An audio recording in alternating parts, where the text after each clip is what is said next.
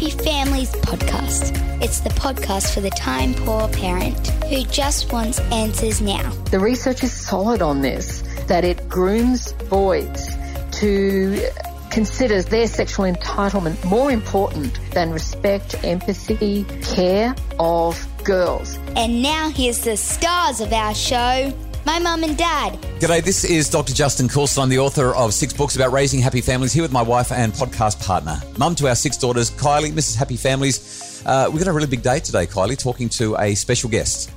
Really excited. We've got Melinda Tankard-Rees with us today, and we're talking about a really important subject. Yeah, so Melinda has been writing about issues around sex, pornography, consent, and the really big heavy stuff that we have to deal with our children around sexualisation of girls. I would say Melinda is one of Australia's foremost girl and women champions, somebody who is really agitating and saying the world is not good enough to women and girls at the moment. And Melinda, we're so delighted to have you join us on the podcast today. Thank you for being with us. Well, thanks for having me. It's a pleasure. Melinda, for people who are not following the news at the moment, can you just outline the situation that we're finding ourselves in right now? Yes, for sure. A former New South Wales private school girl, Chanel Contos, started a poll on her Instagram asking other young women, had they been assaulted, had they been sexually harassed by their peers, their male peers, primarily in Sydney private schools. That's how it started. And she was just overwhelmed with responses, which currently stand at over 5,000 accounts of sexual harassment, of inappropriate touching, of forced sex acts as a result of guys taking advantage of young women who are under the influence of alcohol, sexual coercion, coercive control. And those stories just keep growing, and it has sparked a national conversation around consent and respectful relationships and why things are as bad as they are. And I'm so grateful to Chanel for doing this. The petition has now been expanded nationwide, and more stories are coming in every day. When these stories first started emerging as a result of Chanel's petition, there were a lot of expressions of shock and amazement and surprise. And I must admit I was not surprised at all, because those stories echoed what young women have been telling me in over a decade of my encounters with them in schools, and which I've documented previously, including for the ABC. Stories of daily sexual harassment, of being groped, being touched, being harassed on the school bus on the way home, of demands for naked selfies, pressures to engage in sex acts that girls don't want or enjoy, boys demanding from young women what they had seen in porn. And the stories are getting worse, and they are getting worse younger. I'm dealing with 12-year-olds who have been blackmailed to send images to older boys. I am now being asked to speak to grades 3, 4, 5 and 6. And I never imagined that when I first started speaking on these issues, that I would be asked now to go into primary schools to speak about sexualization and porn culture and how young children can protect themselves from what is essentially a giant experiment on the developing sexual templates of our children. And adults, we have allowed this to happen, and we need to own it. The fruits of it are clear now, and we've all allowed this to happen. As a mum of 6 girls, Melinda, this just terrifies. It's so terrifying. It is terrifying. I have 3 daughters, so I understand what you're saying. I'm wondering, why does this problem even exist? Why are we having to deal with this in 2021? My argument is that a sexist culture grooms sexist boys, and we have allowed a sexist culture to teach our boys about women and girls and what's acceptable. And that's obviously been harmful. The porn industry is the world's largest department of education. And the research is solid on this, that it grooms boys to considers their sexual entitlement more important than respect, empathy, care of girls. It trains them to believe that no means yes. It trains them to be aroused by cruelty, brutality, domination, and aggression. The porn industry is corrosive to connection. It emotionally disconnects boys from their kindness, from their humanity. And it's a tragedy for them. It's a tragedy for girls. It's a tragedy for all of us, really. Melinda, I'm sitting here listening to what you're saying, and I've listened to you talk in conferences before. We've been in the same conferences, sharing the stage on different topics. What you're describing is not new to me, and yet I've got this lump in my throat and my eyes are wet as I consider the tragedy that is unfolding in the lives of our children, and for them. For so many of them, not all, but for so many of them, this is just normal. This is what it's like to be a grade 10 kid that goes to a party and sees someone getting blackout drunk. And correct. So what this petition that Ms. Contos has started is really about is saying we need to do better with consent and sex education in schools so that this stuff stops. But both you and I are on the same page on this. We both argue that consent education is actually setting the bar really low, and in many ways it doesn't work anyway, because that kid who's sitting next to his girlfriend in that sex ed class the next Friday night, he doesn't really care what consent is because he wants to have this fantasy fulfilled. Why do you say that consent is a low bar and it's not enough? So I need to start by saying I do speak on consent and respectful relationships, and I do think they are very important. My concern is that it may be seen as some kind of magic bullet that will deal with the mess that we are in. And if we do not address the conditioning role of pornography, if we don't address all the other harmful cultural forces that have led us to this point, what I've argued is that the consent education will be limited in its effectiveness. I argued this in a 2,500 word essay that was just published by the ABC 2 days ago, if your listeners are interested in it. Yeah, we're going to link to that in the show notes. Yes. Yep. But the fact is that the best program in the world at the moment will not have the effect we need it to if the other elements aren't addressed. And I'll give you an example. I read through hundreds of those testimonials, and what I realised was that quite a number of the young women said that their abuser, their offender, the guy who took advantage of them, had sat in the same consent education classes already. The thing that's standing out to me as I'm listening to you, Melinda, is just why is it all of a sudden that we've got this idea that sex education and consent is actually supposed to happen in our schools? Is this not something that we as parents should be, safeguarding our kids against in the home? Look, it takes a village to raise a child, and this type of education has to happen at every level. Yes, it has to happen in the home, of course. Parents have to step up to the plate. My concern at the moment is that it's too much for parents on our own, because the stories I'm hearing include stories from parents who were doing the right thing. They had every internet filtering device. They had the devices in public spaces. They took the phones off the kids at night. They were doing all of those things. And of course they should. We all should. However, what do you do about the fact that children are being exposed to hardcore torture, rape, sadism, porn in the schoolyard, on the school bus on the way home, at the school camp, at the friend's house where they don't have the same monitoring as their family that child belongs to has in their own home? This is the thing. It's too hard for parents on their own. Yes, of course, I speak to parents. I give them tips and advice on what you can do in the home.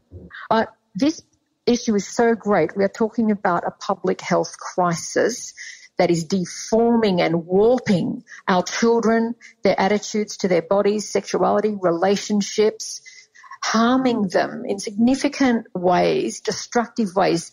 This is a giant experiment. We've never seen it done before on our kids. We need our governments and our regulatory bodies to step up and act ethically, not put the vested interests of the porn lobby and the advertisers and the mega corporates, the big tech corporates, ahead of the well-being of our young people and our children. That's why I say it takes a village. It needs everyone cooperating for the common good of our children and the community. Yeah, Melinda, we're going to take a break and come back and ask you about what we can actually do and what the government can do as well. I just want to highlight one thing that you've really flagged there, and that is that consent education is insufficient because when we've got a sick culture, you can wiggle one thread, but the rest of the tapestry is not going to be affected by it because there's just so much of it around. Let's take a really quick break, and when we come back, we'll talk about what we can do as parents to help our kids to not be on these petitions and sharing these testimonials. It's the Happy Families Podcast. Imagine a home where discipline got results without anyone having to feel bad or in trouble. The Do's and Don'ts of Discipline is a webinar to help parents set limits with love, compassion and humanity. Find it now at happyfamilies.com.au/shop. It's the Happy Families Podcast, the podcast for the time-poor parent who just wants answers now. And today we've been talking with Melinda Tankard-Reist about this conversation that we're having. National conversation about consent and helping our kids to be safe in a world that's flooded by pornography. You know, Melinda, I would love to get your take on what parents who are listening with fear in their hearts might do as they're listening to this conversation if they're worried about how to talk to their children. What do you recommend? So I recommend acting personally and acting collectively. Acting personally, obviously, having filtering. Obviously, we need to look at why we even give our children internet-enabled devices. We are handing our children hand grenades, and that hand grenade will blow up in their faces. Some parents will say, I need my child to contact me. Of course. Why do they need a smartphone? They can contact you on a dumb phone, right? Because they're being exposed to torture porn, rape porn, sadism, bestiality and incest porn on their own devices, right? So we've got our younger kids Space Talk watch. There's no internet, there's no social media. It's just a watch that can text and call only people that we agree with, and it solves so many issues. Like it's a really good thing.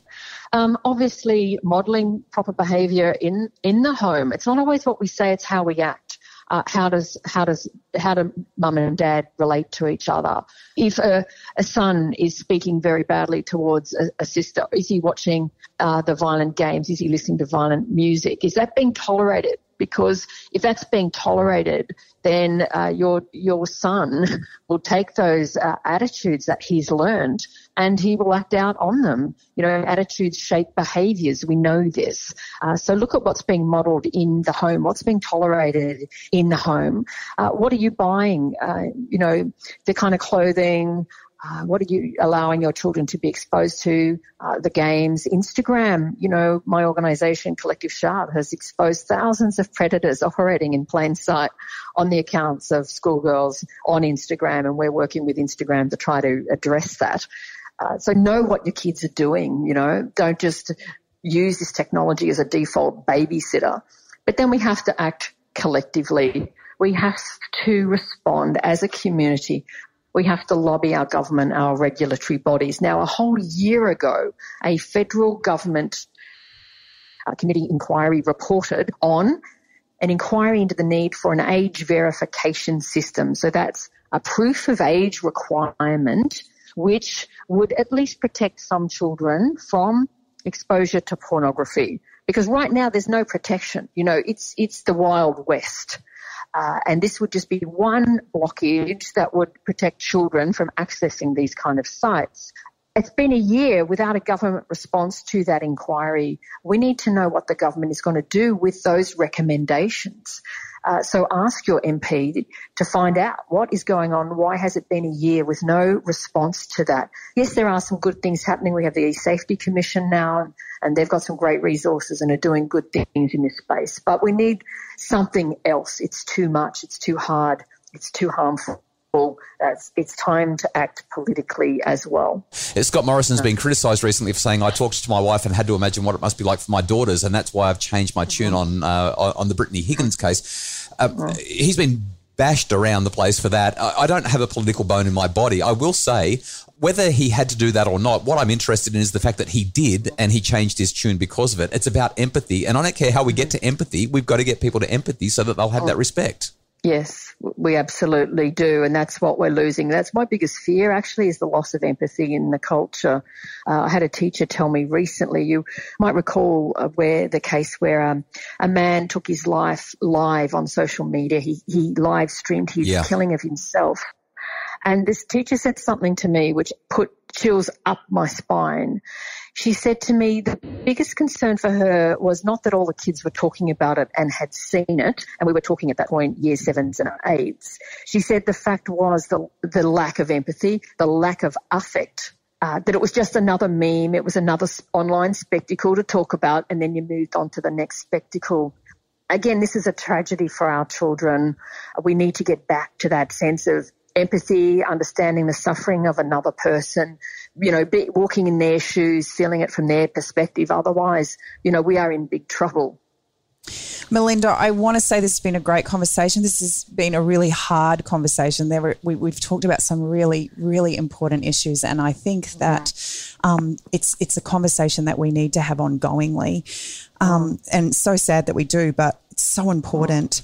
But if people want to find out more about where they can go to get, great information on how they can start to have these kinds of conversations with their kids, where would you send them? Well, I'd love people to check out my website, which is melindatankhardreist.com, and Collective Shout, the movement that I co-founded a decade ago to address these issues. Collective Shout for a world free of sexploitation. We've just celebrated our 10th anniversary, and we equip and empower people to take action on these issues. And I also have a special book offer, the 2 best resources I have found on how to talk to your kids about porn. This is a hard conversation. We would rather not have to have this conversation, but we don't have that luxury. There's a vacuum there. Someone will fill it. We have to have these conversations with our children. A lot of parents wonder, how do I talk to my kids about this issue? How do I introduce the conversation? That's why I'm offering these 2 books. How to Talk to Your Kids About Porn is for the parent. It's easy, it's accessible, very simple, easy to read, very practical. And then there's a second book, Good Pictures, Bad Pictures, Porn Proofing Today's Young Kids. You actually read this book with your child, and it helps to protect them from exposure. But if they are exposed, it opens up the conversation. What do you do? Here's some practical tips. Here's how to talk to mum or dad about it. We won't get angry. We won't get mad, because the fact is it is inevitable that your child will see porn if they haven't already.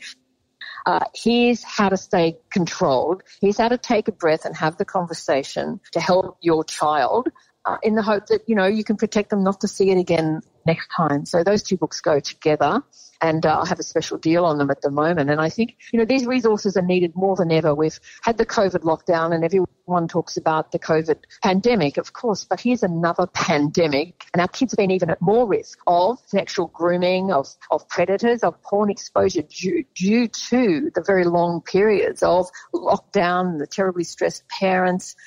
So I have this special offer, and I'm hoping it will be of help to your listeners, Justin and Kylie. Well, Melinda, amazing to have this conversation. Wish we could continue it, but our time is well and truly up. Melinda Tankhard-Reist, author, advocate, and just such a knowledgeable person about this topic. Somebody said a little while ago that we sort of skim across the big issues. In fact, we don't even talk about the big issues. I think that we've ticked that box today. We really hope that you've enjoyed the podcast. If you do, we would love to hear from you. You can email us podcasts, that's podcasts with an S, at happyfamilies.com.au, or better yet, leave a 5-star rating and review at Apple Podcasts. That way more people can find out about the podcast and help their kids be safer and happier. We appreciate the work of Justin Rulon from Bridge Media. He's our producer. Also, Craig Bruce, thank you, our executive producer. If you'd like more information about making your family happier, obviously, please check out Melinda's website. That's Melinda Tankhard-Reist. If you just Google her, you'll find her website, or visit happyfamilies.com.au.